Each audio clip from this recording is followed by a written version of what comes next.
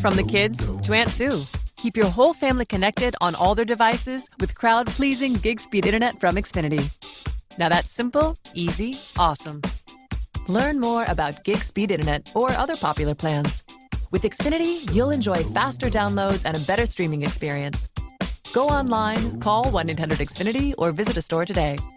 Restrictions apply. Actual speeds vary and are not guaranteed.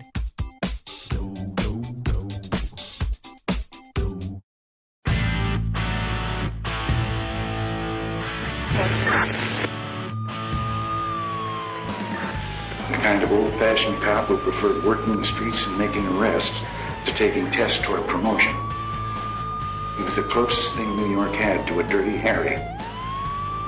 This is One Tough Podcast on the OG Podcast Network. Here's your host, Bo Dietl. Welcome to One Tough Podcast. I'm joined here, like always, with my man Carlo. Habadi. I just learned Swahili for You hello. just taught me a new. Well, before let's introduce the guest, Carlo. Take it easy. Today we have a guy who's into linguistics. What the hell is linguistics, Carlo? We're about to learn all about it. His name is Dr. Rob Leonard, but he's got a pretty colorful background. He's one of the world's leading experts on forensic linguistics. He consults with law enforcement people on big cases. You know what? Welcome, Rob. But more important is, you go back with Sha Na Na? I do. You don't remember that. You're too young, Sha Na Na. Oh, I know Teen Angel and Good Night, Sweetheart. I know all those songs. Yeah, Teen Angel was my song. My brother, who organized us, my brother George, and choreographed us and assigned us songs. He gave me the death songs. Tell Laura I love her. I loved it. Teen Angel. Tell Laura I love her. Bum, bum, bum, bum. Tell Laura I need her. Tell Laura not to cry. My love for her will Wow, never die. great Bum, bum, memories. bum, bum. Yeah. And it What was other ones? What choreographed other so ones? well. Come on. Well, Teen Angel. Teen Angel. Teen Angel. Answer me, please. Wow. Bum, What yep. great memories, man. Life was easy for me then. Now I got to worry about payroll every 2 weeks. I Well, didn't there have you to go. worry about that. That's what I think appealed to everybody. You know, we started Sha Na Na in '69, which was a period, you know, of a lot of upheaval, the Vietnam War. Yeah. And we were all at Columbia, and the students had actually seized control of the school the year before. And it was nice to think back to when you were things cool. were... You were a cool group. I remember you guys. And I was one of the guys on the other side. We were busting the heads of all the libs. Mm-hmm. And then I ended up becoming a cop, and I continued to bust heads. I'll never forget, we had an Honor America Day parade. I think it was 1970. Vietnam War was going on pretty heavy. And then we marched down Broadway. At that time, I went on the police department. And I was marching with I was a construction worker before I became a cop, an iron worker, laborer. And then all of a sudden we went to Pace College, and the kids were throwing bottles at us. Really? And then they locked the doors, the glass doors. Nah, that didn't work. We busted the doors down, and I punched the living shit out of everyone that I could see. And I was a police trainee. I wasn't a cop yet. Well, I guess if people are throwing bricks at you, you're within your rights. Well, But, today yeah. they don't have video cameras. They'd be locking me up. Well, they'd be locking everybody up. Yeah, but then you guys actually performed in the Great Woodstock. I didn't go, but it was really something that was happening. And the crazy Jimi Hendrix, you introduced him? Wow. We opened for him, yeah. And we had met him just a couple of weeks before. He had come to see us. Yeah. And was he straight or high? He was the nicest guy I ever met. And sure seemed straight to me, interestingly. Yeah. And we were at a place called Steve Paul's Scene on 56th and 8th. Steve Paul's Scene. It was such an insider place. No, but it kind of resonates into the deep representation of my memory. Oh, I'm sure you knew of it. Well, we had the Peppermint Lounge in the early 60s. Yeah. Joey D's Peppermint Lounge. Yeah, I remember, sure. Yeah, we auditioned for somebody there once. This place was half owned by Andy Warhol, even. Well, not that I knew that at the time until we became sort of the house band there. And I finish with "Teen Angel, Answer Me, Please," and I look up, and they're not 8 feet away. Is Jimi Hendrix jumping up and down on a chair, going, "Yeah, yeah!" Wow! I said, "Lord, take me now. I'm never going. Wow. It's never going to get better than that." Yeah. And I met him that night, and was sitting drinking with him, and he showed me how to drink tequila. You know, I was a kid, and with the salt and the lime. Yeah, exactly. A guy came up, tried to sell him a hot camera. I mean, he was just the nicest guy in the world. He gave the guy a lecture, really. Mm-hmm. And what are you doing? You know, I mean, go put that back. I mean, your kids need you and stuff, and he gave him $20. Yeah. I was the nicest guy in the world. So a couple nights later, I go into our dressing room, which was about as big as this table, and there's this stoned hippie giving me a peace sign. And he's so stoned that he can barely speak. And he says, you guys. And I said, oh, thanks, man. You know, and I start walking him out the door. And just as I do that, our manager, my brother's friend, another 23-year-old, like, gets all entangled. We both go down. And my manager picks up the hippie. Yeah. And then, like nothing happened, he just finishes his sentence. He says, you guys have to be at Woodstock. And I said to Ed Goodcall, how our manager. How big was the group at that time? 12. I said, what's a Woodstock? He says, you'll find out. And that night, organized crime closed Steve Paul Scene forever due to non-payment of dues. And my mother was there, my father, our guitarist, 80-year-old grandmother was there. There was tear gas, and we never would have gotten to Woodstock because that was it. That was it. Steve Paul Scene. Great story. So now the reason why you're here is this linguistics. Good. What the hell is linguistics? Right. So I always joke, like when people say, what do you do? And I say forensic linguistics. So that's two words that, I mean, people have heard forensic. They have no idea what linguistics is. You put them together. Okay. So linguistics is no more or less than the science that studies language, typically human language in all its angles, the history, the relation of languages to each other, of dialects, of how, for example, these noises that I and you are making by pumping air through this musical instrument that we call our vocal apparatus, somehow these noises, you guys are hearing them as thoughts. And if you think about that, there's very few things in the world as different as noises and thoughts. Right. So how does this happen, you see? And that's actually the focus of the study of a lot of linguists. And my doctorate's in semantics, theoretical semantics, which is the theory of how we actually are transmitting and understanding or misunderstanding meaning through language. But wait a second, I'm fucking lost here right now. You're saying by listening to someone talk, you could figure out something deeper? Well, the point is that the amazing thing right on the face of it is that any of us are reconstituting the thoughts that we think the other guy had, you see? But then we also know that everybody's miscommunicating all the time, right?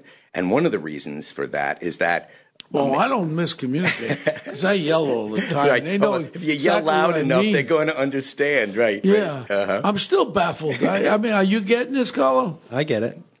So the other thing we study, my other main focus is what's called, you're going to like this one, variationist sociolinguistics. And my two mentors, one was a giant in theoretical semantics and the other in variationist sociolinguistics. And that means that we study how people vary their speech, for example, according to who they're talking to. Code switching, is that? Like code switching, okay. For instance, yes. And also how dialects work and things like that. So that's one of the ways that we do linguistic demographic profiling. If we get a document with enough data in it, we can, opine, as the technical term, on where the person's from, where they lived maybe, all sorts of things. I'll give you an example. Yeah. My mentor, Roger Shai, who really founded this in the U.S., he was a distinguished research professor at Georgetown. He's written around 30 books for Oxford University Press on this. He's just the world's greatest expert. The FBI brought Roger the Unabomber's manifesto when they got it. You'll remember that. Yeah, sure. Yeah, sure. And all of the bombing-related documents that they had. And at that point, they were sort of thinking that the Unabomber was maybe a young mechanic who worked for the airlines, and it sort of made sense. So Roger looked at this, and he said, the Unabomber, the guy who wrote these things, is in his 50s. He has an advanced degree, but the advanced degree is not in the humanities. He was brought up in Chicago as a Catholic, and he has lived in the West, but he's not from the West. And he was right on all those things. And that's why, coming off the written things that he wrote? Yeah. For example, he knew that he had been in the West for some period of time, because one of the things he wrote was going out to meditate or something in the Sierra, which is a topographical feature that people refer to out west, kind of a mountain. But that was the only Western the Sierra Nevada mountain. That's right, exactly. But that was the only topographical feature that he used from the West. See, and indeed, he had been in California.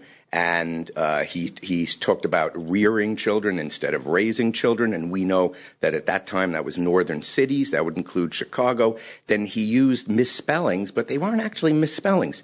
Roger made them as spelling reforms that had been promulgated by the Chicago Tribune publisher at a certain period of time, just when a guy then in his mid-50s would be coming up.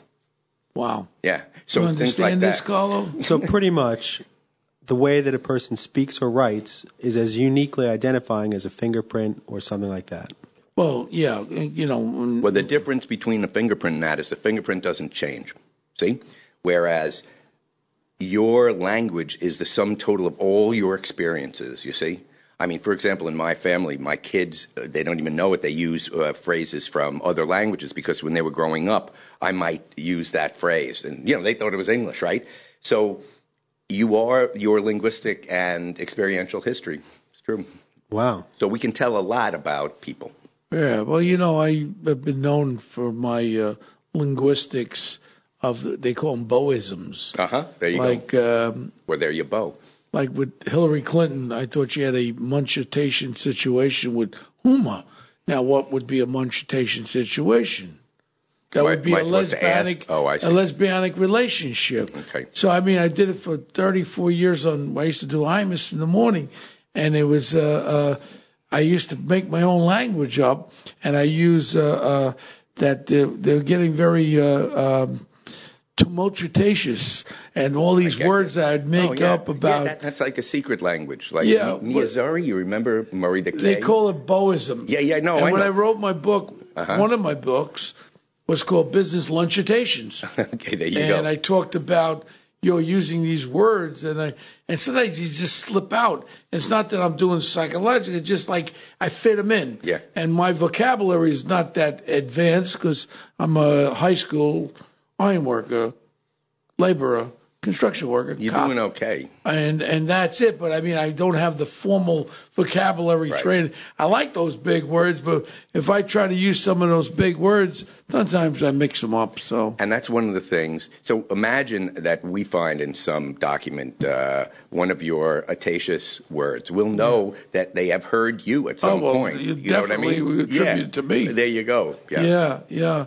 But it's interesting. There's this case that you worked on. Yeah. And I'm very interested in it. And I was there. I was in the house in Jean-Bonnet.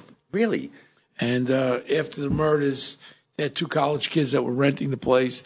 And the Inquirer actually hired me, and they gave me $10,000 to go just fly out and get my feelings. And I read the autopsy reports. I was a homicide detective for years. And it's just something that when I read about you, what did you actually do with the Jean-Bonnet case? Right. Well, what was your take on it? Well, I honestly, and I know the kids sued everybody, but I still say it's the brother, and they were covering up for the brother. And the fact that the brother, a lot of people don't know, hit the daughter, the little girl, with a golf club, and she has a scar in the head where he whacked her in the head. That shows a little bit of violence in my heart. And then the whole thing about them covering something up like this, and then the handwritten note was definitely her handwriting was left on that pad with the yellow pad. And it's just, to me, my feelings, again, they'll probably sue me because my feelings are I feel as though the brother done it. And I feel like I talked to Linda Fairstein, who was the former head of sex crimes of New York City. And when young boys grow up, it's called a sibling type rivalry thing, sexual exploration of sexuality.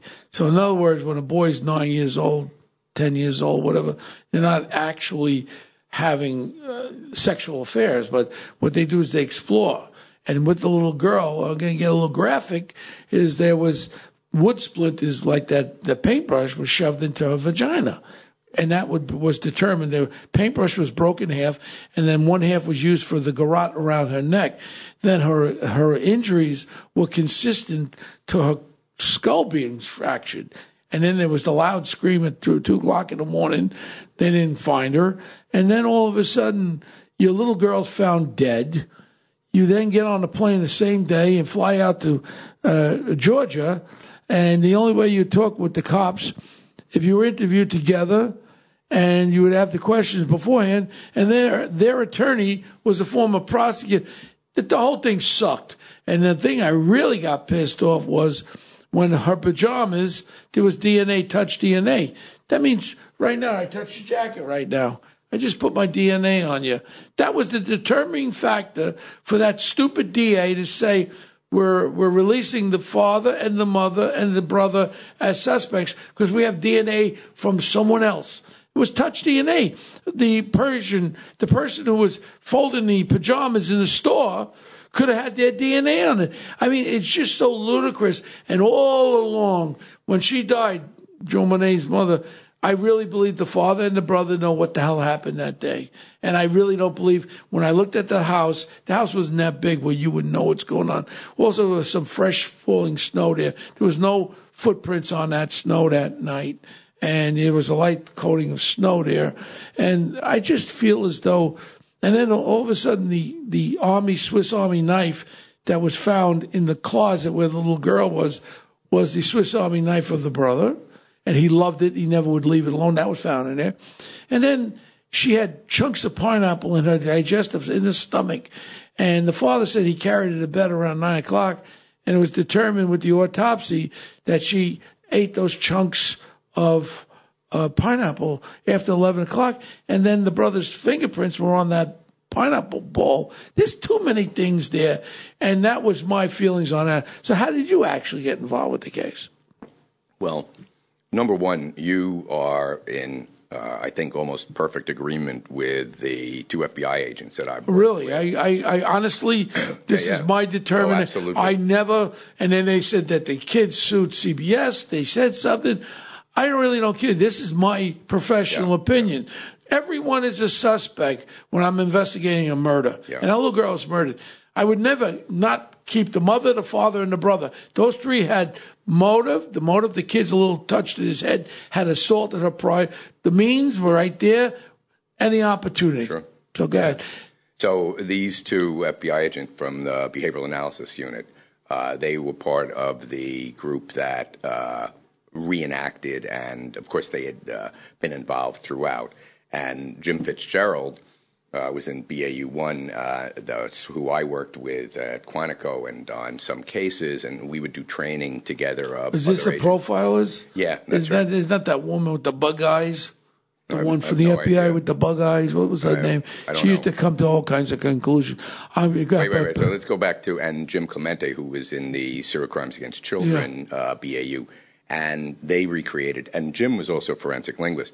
I got into it, though, later because of this guy, John Carr, who was one of the suspects. Thailand. Well, he made himself a suspect. Yeah. And I think he was trying to get an airlift out of Thailand, one step ahead of the cops there. And the Boulder, Colorado folks airlifted him to Boulder because he said that he had been involved.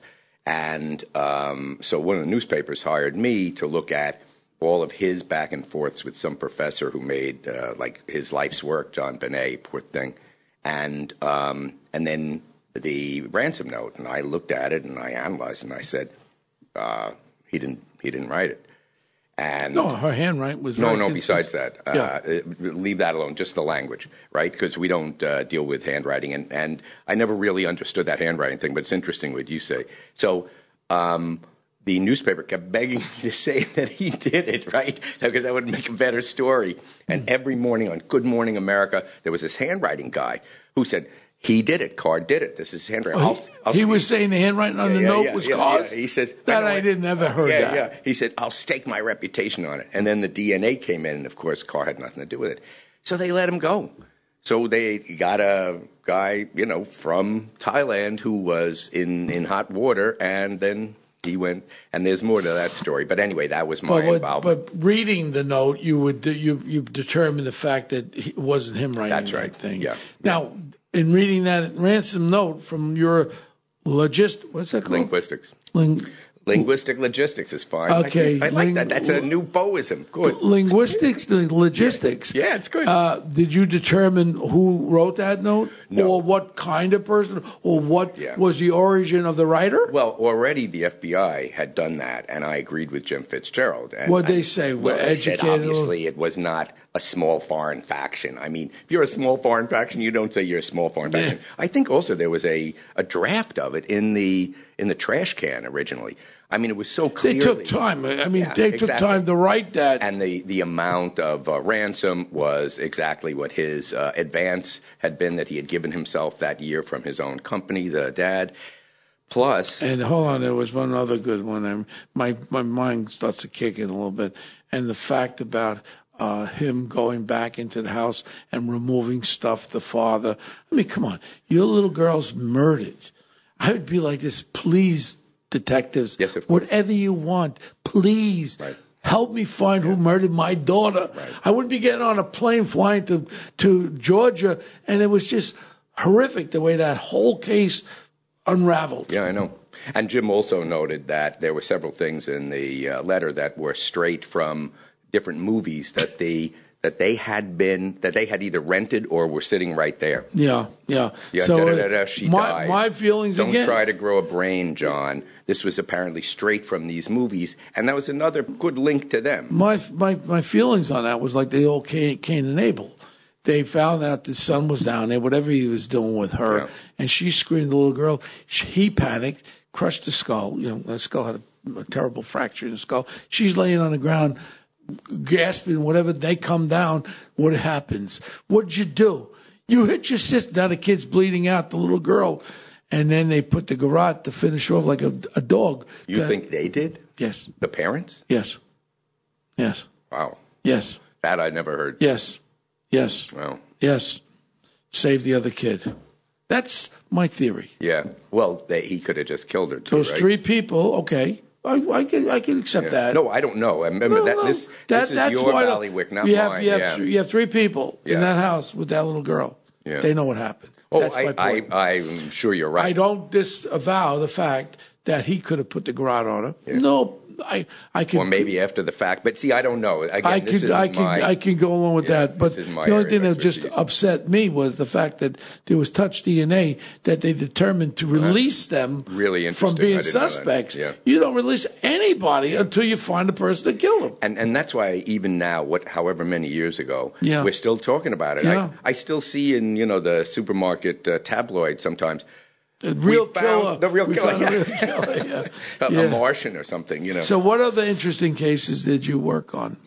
Well, I worked on this murder case. Sorry, one sec. Sure.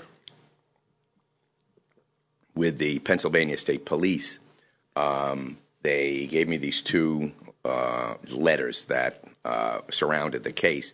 And the first was a stalker letter. It said, here's the proof your wife is blah, blah, blah. I had an affair with her, and I would have liked to find out of all our other sexual practices, but she made sure my fiancé found out. She had an abortion and dumped me. Now I'm back in town, and it's time for payback. Okay? And this is found on the husband's windshield. So everybody in the family knew it.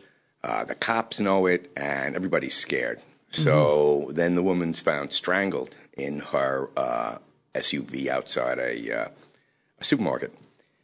Then as the investigation starts heating up, another letter is sent, this time to the police and the press, that on the surface, very, very different. It says, the guy's, I'm a serial killer. There's the fifth woman I killed. Yeah, I know you're snickering, right? Right, exactly. It's getting easier. I'm having an affair with her. She tried to break it off, so I broke her neck, okay? And they say to me, what can you tell us about whoever wrote these letters? And I didn't even know. I mean, I figured the woman was dead, but I really didn't know anything about the case. So my Columbia mentor, Benji Wald, and I, we analyze it, and we see that although they're really different in some ways, the later one is dumbed down and there's misspellings or misgrammar and stuff, they're really very, very similar. And they show a tremendous ability to tell a story with flashbacks and flash forwards and going out of the narrative sequence, et cetera, that is so good that you don't even know he's doing it at first. I mean, that's how good the guy is, both of them. And then I noticed that there was a link that maybe was going to get the judge to give us a search warrant for the main suspect's writings, which was a rhetorical device. I would have liked to have found out. She made sure my fiancée found out. She wanted to break it off, so I broke her neck. And I said, gee, that's interesting. Both these letters, yeah. So I researched it, and I found out that it's not a common rhetorical device. I went to Brigham Young University. They have this enormous catalog of rhetorical devices. And I said, no, I don't know what it is. So the judge said, okay. So they gave me all the main suspects' writings. And, of course, you knew before I told you that it's the husband. And we saw that there was a really good case to be made. And this is because of... Now, they used this during the court test. You testified in the court as an expert on forensic... Linguistics. So it's not, you said, when I first started talking, I thought it was you listen to someone talk. Well, that too. And then, that's part of it also. Writing samples with the linguistics that are in there. That's right. Plus, then, when you listen to someone talk, again, just the way they talk, that could give you signs of it. Sure. Or we could do speaker identification, like who is this making this death threat? On a voicemail. On a voicemail. You could then... Well, sometimes we can narrow the suspect pool down. So if I went like this, if I call up Carlos' house, I go, I'm going to kill you. You can know that I'm not from the Middle East and I'm not a terrorist that's going to kill Carlos, right? Well, it was not a really good ululation, No. Nah, it's not how it works. But anyway, I get the point. Carla asked me earlier, how do we know that we're not going to be led down the disinformation path? And because we always, of course, when I do trainings, and I've trained FBI and security services in England, Canada, Denmark, all over the place, I always say, you look at this stuff, but the most important thing is assume that everything is disinformation. Mm-hmm. Yeah, someone's trying to go in the wrong direction. I mean, it's like any investigation. So you look at stuff that doesn't add up. For example, there's a famous case of my mentor, Roger Scheid, it's called the Devil Strip case, where this little girl was kidnapped, and the ransom note said, do you ever want to see your precious little girl again? Leave money, blah, blah, blah, in the trash can at 6th and Main or something, on the Devil Strip at 6th and Main. And no cops, come alone, or daughter is dead. Daughter's misspelled. Cops is misspelled, like Keystone Cops, K-O-P-S. But precious is spelled correctly. So who can't spell cops but can spell precious? Also, and then even more important, because maybe he looked up precious, the punctuation is perfect. All the punctuation perfect. So we knew, I mean, I wasn't around for that case, but Roger said, so Roger takes the stuff, and then he says to the police, he says, do you have on your suspect list a well-educated man from Akron, Ohio? And they said, I think, Roger, come on, I know it's going to take a week for you to do this. What, are you joking with us? What are you, Sherlock Holmes? Does the guy walk with a limp, too? Was he in the army? Did he see service in India? Roger says, just look at the list. Sure enough, there was a guy, a very well-educated man from Akron, Ohio. And he knew that the person must have a reputation as being well-educated, because otherwise he wouldn't have tried to dumb down. And why Akron, Ohio? Because he used the term devil strip. And he didn't even know, because the strip of grass between the road and the sidewalk is called a devil strip. Never knew that. Never heard of that. That's because it's only in Akron, Ohio. Because people got hit by cars there, I guess. Yeah, that's a good point. Yeah, in railroading, hey. I'm a fucking detective. You know, man. Yeah, that's right. Because in railroading, the devil, whatever it is where a train will pop out and kill somebody. Now, is this admissible evidence? No, I mean, yes. It's not a perfect science. No. I mean, DNA. Well, yeah, but you know, that's 1 billion to 1. I get you, but that's assuming that the sample is perfect and not mixed. Yeah, but can't we get, like, say if Carlo takes one of your courses, becomes a linguistic, what is it? Logician, or I don't know. What is it called? Forensic linguist. Forensic. And Carlo becomes a forensic linguist, and all of a sudden you're testifying in a case, and I bring Carlo in for the defense. You're testifying for me, the real detective. He comes in with Stevie Wonder defending him, right? Now, it's going to be him saying one thing, like my friend Michael Barton just came out with this Epstein guy. Yeah, I know him, yeah, sure. He's a good friend of mine. Good guy. He was a great, when I was a homicide detective, we did a lot of cases. He's a great medical examiner, but he's a hired gun. And now you're going to have 3 bones broken in the neck, but in reality, I've seen hangings where 3 bones were broken in the neck. But and now he's giving with DNA. Well, you have a battle of the experts. Sometimes. No. You mean battle with the expert? But I mean that's something that could be either way.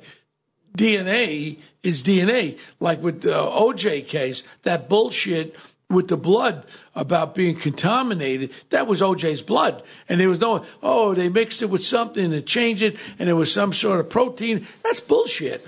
That's fact. But this is this science is it's the same science as, it's not as perfect as DNA. No, I hear you. It's not a bench science where but it's accepted, you said, yes. in these cases. I've testified in, 10 different states and 5 different federal district courts. But what is the guy coming now? What's the defense attorney? Say if you're stating for the prosecution. Right. How does the defense attorney go at your findings? Right. Well, typically they get another linguist, right? Like Carlo. Yeah, actually, we were talking before the show, and he actually has quite a lot of insight into this, because as we were walking through some of the stuff, he was saying, wait, so you mean this and that? He's studying. And he was right on. He's well prepared, Carlo. He's well prepared. I may lose him to become a linguist. I'll be a very cunning linguist. Cunning linguist. Right. So, yeah, I've never heard that one before. Yeah, it depends on the case. You see, so the question now, again, to bring everybody back. I'll give you an example. Okay. So no, I want to just set up for the listening audience. The question I asked, his expertise is the best in this business. But what happens when the defense goes against you, guy? Right. Well, it depends on the data, because if we have so many idiosyncratic things in the known documents of one of the suspects, and they don't occur in any of the other suspects. So you show your evidence. That's right. That gave you the determinating factor. Right. For example, in this Hummert case that I was talking about, the one with the letters, it turned out, to our amazement, Benji Wald noticed that, and we'd never seen this before or since, that the way Hummert, the husband, contracted things, like he never contracted positives. He would always say, I am. He'd never say, I'm. Okay? But negatives, he'd sometimes contract. So out of something like 50 possibilities, he didn't contract one. And then these 2 letters, one that the jury figured was setting up, a straw man to take the blame for murdering his wife, and the serial killer letter, exactly the same. Wow. Pattern. Now, with the advent of this AI bullshit, and analytics and all the big words and all that, I do know what they are a little bit, and we work ourselves with Carlo and I in the investigative field when we have to get information out of reams of tens of thousands of pages where you use AI or analytics to fine tune it down. Right. If I want to know when your name appeared in 60 Minutes in the last 50 years, boop, you do analytics, it spits out. Yeah. Are you working with analytics and AI on your findings also? Yes. And for example, I had really good success in Southern District in New York, where I showed that a judge from another country had let the other side ghostwrite his decision.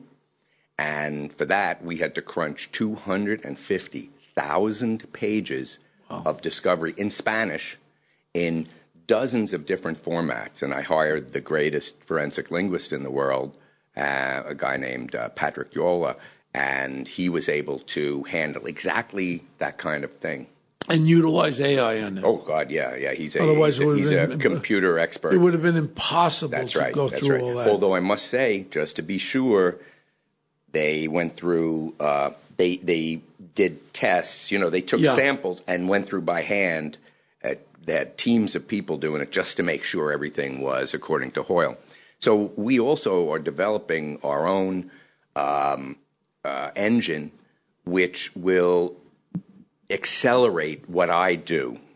See, at the end of it, you still need a human being. You put it in. To look, and maybe it'll come. So I do a lot of work for the federal government, and sometimes they'll come to me and they'll say, "Here's this guy. Is it this guy, right?" Yeah. And so we have to give them an estimate. Then they have to go upstairs. They have to get it approved. And maybe by the time all that happens, the whole thing is changed. So hey, they'd be able to license my engine and do a first pass, you see? Okay, no. Elimination. Elimination. Let's keep looking around. Keep looking around. See? Now, what if we had a terrorist that speaks Abadabadu? How do you analyze to see if a threat's credible, if it's legit? Right. Or So the behavioral analysts, see, it's catching. Behavioral analysts. Before you leave, you're not going to be able to talk after me. They're the ones who actually do threat level. So the BAU-1 that I was involved with, they did counterterrorism and threat assessment. And my contribution to all this was forensic linguistically enhanced threat assessment. So it makes a lot of difference if you think that this threat, this was actually a real case, to the White House, going to bomb the White House, was sent by the head of Al-Qaeda in the Maghreb or by a 14-year-old boy in North Virginia. Believe that he wants exactly, to. You see? And you can tell that from an analysis. Even if it's a foreign language. Yeah, well, then you get foreign specialists. But another murder case where a guy was convicted of strangling his wife and two little boys, he sent himself threats for, I think, around 6 months, 7 months before, death threats before he killed his family because, he was hoping. And Batten was involved in that, too, by the way. Who was Michael? Yeah. And for prosecution like me. And these threats, and one of the things I do when I do trainings in threats is look at this. Okay, so we have all of these aspects of enhanced threats and more serious threats, and he has detailed knowledge of when somebody's going to be somewhere, and now he's cursing, and now he's frustrated, and all this, except it was all chimera. It was all make-believe. Mm-hmm. You see? So they were looking at it as a threat assessment, but if they'd come to the idea that maybe do an authorship first, maybe the wife and kids would have been, maybe the wife and kids would be alive. Yeah, and I'm not saying anybody did anything wrong because nobody knows about forensic linguistics. They only got me when they realized that the husband, the father, was the chief suspect, and they also got something off his computer at work that was one of those threats. He said it was hacked in. Wow. But I was able to What demonstrate it was. about other criminal enterprises? Like, would your technique work for code breaking, drug dealing gangs? They tend to use code words and things like that. Are you able to determine and they're not really moving tables, but drugs? Yeah, I was just in the New York Times just interviewed me about hold the ziti. It was one of the code words 2 boxes for of ziti. Exactly, and it's funny because I said to them, it's true. I've had a lot of cases where for some reason they're always talking about lasagna or ziti, and but that was the Lucchese family, guys. Yeah, and they messed up because they said they wanted 2.5 boxes. So anyway, sort of what we do is code cracking, but then you really have to have some contextual stuff. You were asking me before the show about civil matters. Sure, yeah. And like that one that I was talking about with the 250,000 pages of discovery, that was $14 billion civil suit. Wow. Yeah. And I was hired by Apple to fight both Microsoft on the one hand and Amazon on the other to preserve App Store as a trademark. And I said it wasn't generic, and that's the big deal in trademark. And the judge agreed with me, but Apple just dropped the case. I think after they spent $80 gazillion, they said we'll take our chances. We're actually in the tri-state area right now, and where actually is the place that specializes in this type of forensic? Well, the first and still the only actual face-to-face graduate program in forensic linguistics is at my university, Hofstra University, which is Hempstead, Long Island, on Long Island. And we are the center in the Western Hemisphere, really. So there's nothing on the West Coast, anything? No. There's. Is this catching on more and more? Oh, yeah. And there's centers and graduate programs in England and in Spain, in the Netherlands. How long is it going to take Carlo to be an expert on this if I send him to school? I'll accelerate it. But we have these week-long intensive courses, which are reprises of what Jim Fitzgerald he eats a lot of pizza, Carlo. Oh, good. Okay. When he goes to these but no things. ziti, I hope. So when Jim recruited me to help him with these week-long boot camps in forensic linguistics, I would go down to Quantico, and he was already doing this. He was training his own agents, foreign allied agents, people from Secret Service. So he's like and the stuff. godfather of this? Well, he's the behavioral and investigative godfather. Well, who started it? And then Roger Shai, who started years. Is he still before. alive? Yes, he's in his 80s. And he's the godfather of absolutely, this. Absolutely. Yeah, and he lives in Missoula, Montana, and still works on occasional cases with me. And as I say, he did So you 30 learned books. from the godfather. That's right, exactly. Yeah. So you're like an underboss. That's right. Well, Yes. if you must, I like metaphor, but I'm not sure I like that one. Yeah. Anyway, so the last time I used that one, I got in trouble because I was up in Rayo's Italian restaurant. Yeah. And I had Kenny Langone up there, and Dick Grasso, and Dick, what's his name? Dick Hertz. What's his name? Dick Fold. Dick Fold from Lehman Brothers. And all of a sudden, so I went on Imus in the morning. I used to do him for 34 years. And I'm saying, well, who'd you have up on your table on Thursday night? He says, well, I had so-and-so, so-and-so. I said, and I had the underboss of UBS, Joe Grano, really American hero. So all of a sudden it goes out. All of a sudden he gets called into the chairman's office. He goes, Bo Dano saying you're the underboss. Well, if you think about it, his boss, he's under the boss. Where was the connotation of organized crime? You should have said he was the cardinal instead of the pope, right? Okay, so wait. So we would do these week-long courses, and then when Jim retired from the FBI, he said, hey, let's take these courses to Hofstra. So even before I had the graduate program, we have two, one in the fall, one in the spring, intensive week-long things. And it's both for my graduate students and for FBI agents. Well, you should be at people. John Jay College of Morons and Assholes. We do a lot of work. I'm not with very them. impressed with John Jay College. To the forensic linguistics intensive course. Oh, definitely. You know why I don't like John Jay College? Because when I was a young cop, rookie, they sent me there. I was there for 6 months. I went to classes. This is during open enrollment. I was the only white guy in the classroom. Everybody had afros and was all African Americans in there. And I showed up maybe twice. I took psychology, sociology. What year was this? Probably 1970. So things probably haven't changed. And then all of a sudden, I'm in a classroom. Oh, well, we were conditioned about this.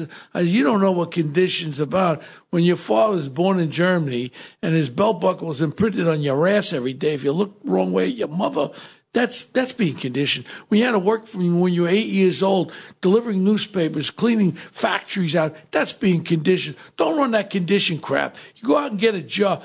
And it was almost going to go into fisticuffs. So I didn't show up anymore. All of a sudden, I opened the mail up. I obtained a B average. And I never showed up. So that's why I call it John Jay College of Morons and Assholes. So when someone has a college degree from John Jay, I go, yeah. So they should have flunked you. They should have. I didn't even show up. I'll write them a letter. All right. Okay. Well, I never got a degree from them, so let them wipe their ass with their What was B that, average. just some extra training that the No, cops it was wanted? classes, yeah. Oh, so they could went get on. a higher They went on degree. getting the free education. They went on getting these bullshit degrees, and they were their BA and their MBA, and their doctorates. You know, you can do with those degrees, wipe your ass. I want somebody that has actual world experience. So you've had a work lot of hard. different jobs. That was you were describing, of course, right? I've had many jobs. Yeah, I've run yeah. many companies. Yeah. I've done a lot of things. No, I mean in the early days. Like, I was a forklift operator. No, and when then I I was a rented kid. refrigerators, When I was- and then I was in Sha-Na-Na, which was quite a difference. No, I believe me. ironed my shirts with Niagara spray starch. Always had to have wrinkled shirts, clean the house. I did everything. But then when I got home from school, I had to sweep the factories out. I was a short order cook. I was a bus boy. I was a grill. Work ethics was what my father beat into me. Work hard. You make money. You don't take money other than you work for it. And that's a very simple way of life. Well, I had a lot of jobs too, without them beating me. But you're making me remember. Yeah, I was, as I say, a forklift operator. That was good. Unfortunately, I was the worst forklift operator they had. I kept knocking down well, anyway, we won't go into that. But I escaped to college. So what would you give advice to some young listeners that might be interested in getting into this field? Well, it really is something that a lot of people are realizing, especially with true crime being so popular, you know. Yeah. I mean, there's a forensic files of that Hummert case that I was talking about. It's Why called don't they A get Tight you? Leash. Why don't I call my friend that runs Investigation Discovery? Get you on there with your own show. Yeah, there's actually, well, that's fine with me. There's actually a nice thing on one of the cases on Investigation Discovery, like a 4-minute clip of me explaining forensic linguistics. But a good way for people to get involved is they can take this week-long course. And Wow, they and don't they have can to be. show interest. So there's a week-long course to get you taste your That's right. Get and a in the taste to see spring, your interest. in the spring, it's with Jim Fitzgerald that I co-teach with, my old FBI partner. And in the fall, it's with a fabulous Danish forensic linguist who works all over the continent named Tanya Christensen. And how much does it cost somebody? $947 or something Carlo, like that I'm not for a paying week. for you to go. For a week. All right, I'm not paying. Give for him a you. discount. But I tell you what, I learned something today. When we were talking about it before we did the show, and Carlo was explaining what it was, I still didn't get it. Now I truly get it. It took us almost an hour for me to get it, but now I understand linguistics. Yeah. Well, and you're a detective, and you're a very, seasoned detective. So you see how, we're doing the same thing that any other investigative science does. It's just that we're dealing with sounds and things on a printed page. Yeah, well, I mean, detective work has really changed since I was around in the 70s. I mean, we didn't have DNA then. Right. We didn't have what you have now, even with ballistics and all that. But still the basic idea of motive, means, and opportunity, and credible witnesses, Right. and interviewing people as far as using what we call ruse. Is that the word? Yeah, a ruse. Yeah. So in other words, that was a very great tool. Now they're talking about taking that away from the detectives because they feel as though people are being tricked. I mean, look, you take that away, and then all of a sudden you're not going to be solving any cases, and people are going to be walking around killing people. I was once in Copenhagen. We were having a conference. Did you go to Red Light District over there? No, I think you're thinking of Amsterdam. Oh, sorry. But so anyway, no. So and I was sitting around the table with an NYPD detective who is a graduate of our MA program, and 2 Danish seasoned homicide detectives, and they're dealing with biker gangs all the time. American biker gangs have their outposts there, and they're the big drug dealers. And RCMP and British detective comparing notes on what you're allowed to do and not do, you see? And, for example, in Canada, if I remember correctly, Mr. Big, that's a...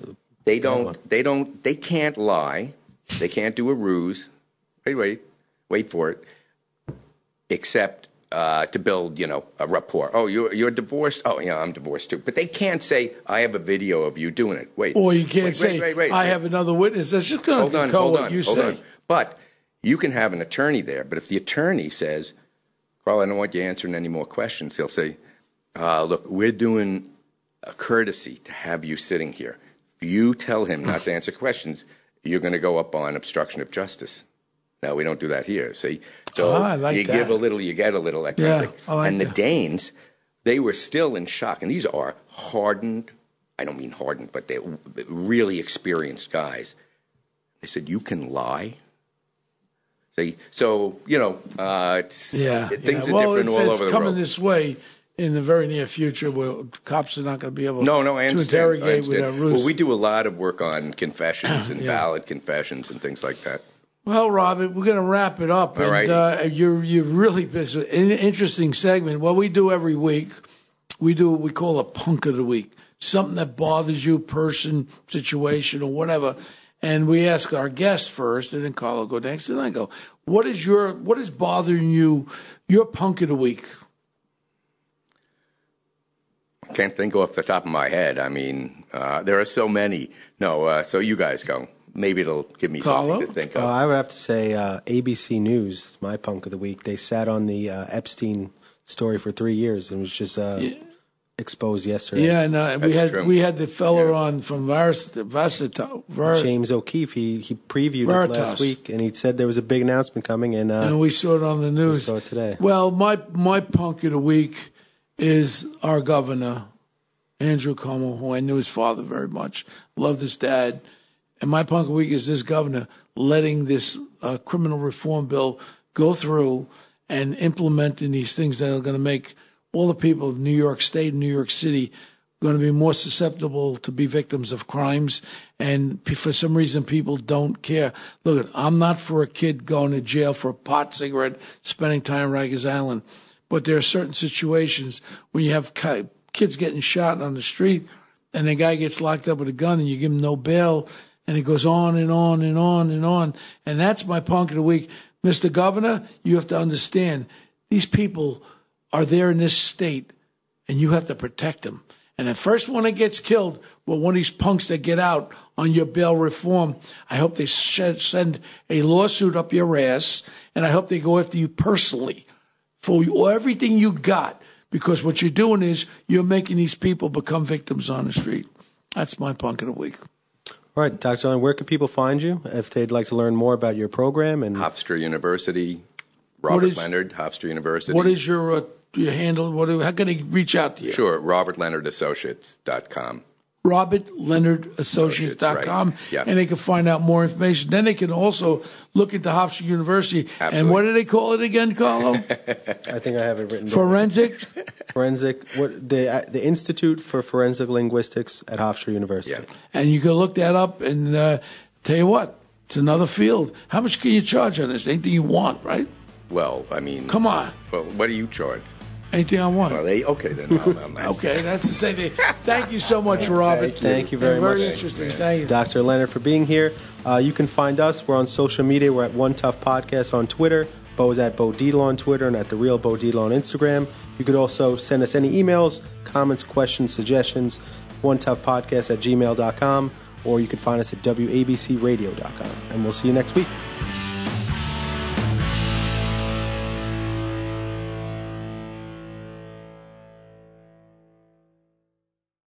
This is Greg Kelly for Priority Gold. What does it mean to be America's precious metals dealer? It means that you're in touch with the hearts and minds of those who love this country, value our freedom, and want to protect the future. Priority Gold is that precious metals dealer. They've helped thousands of Americans back their retirement with solid gold and silver. Call Priority Gold at 888-506-6439. Receive free shipping, free storage, a free investment guide, and one of the best purchase experiences in the industry. Call now or go to PriorityGold.com.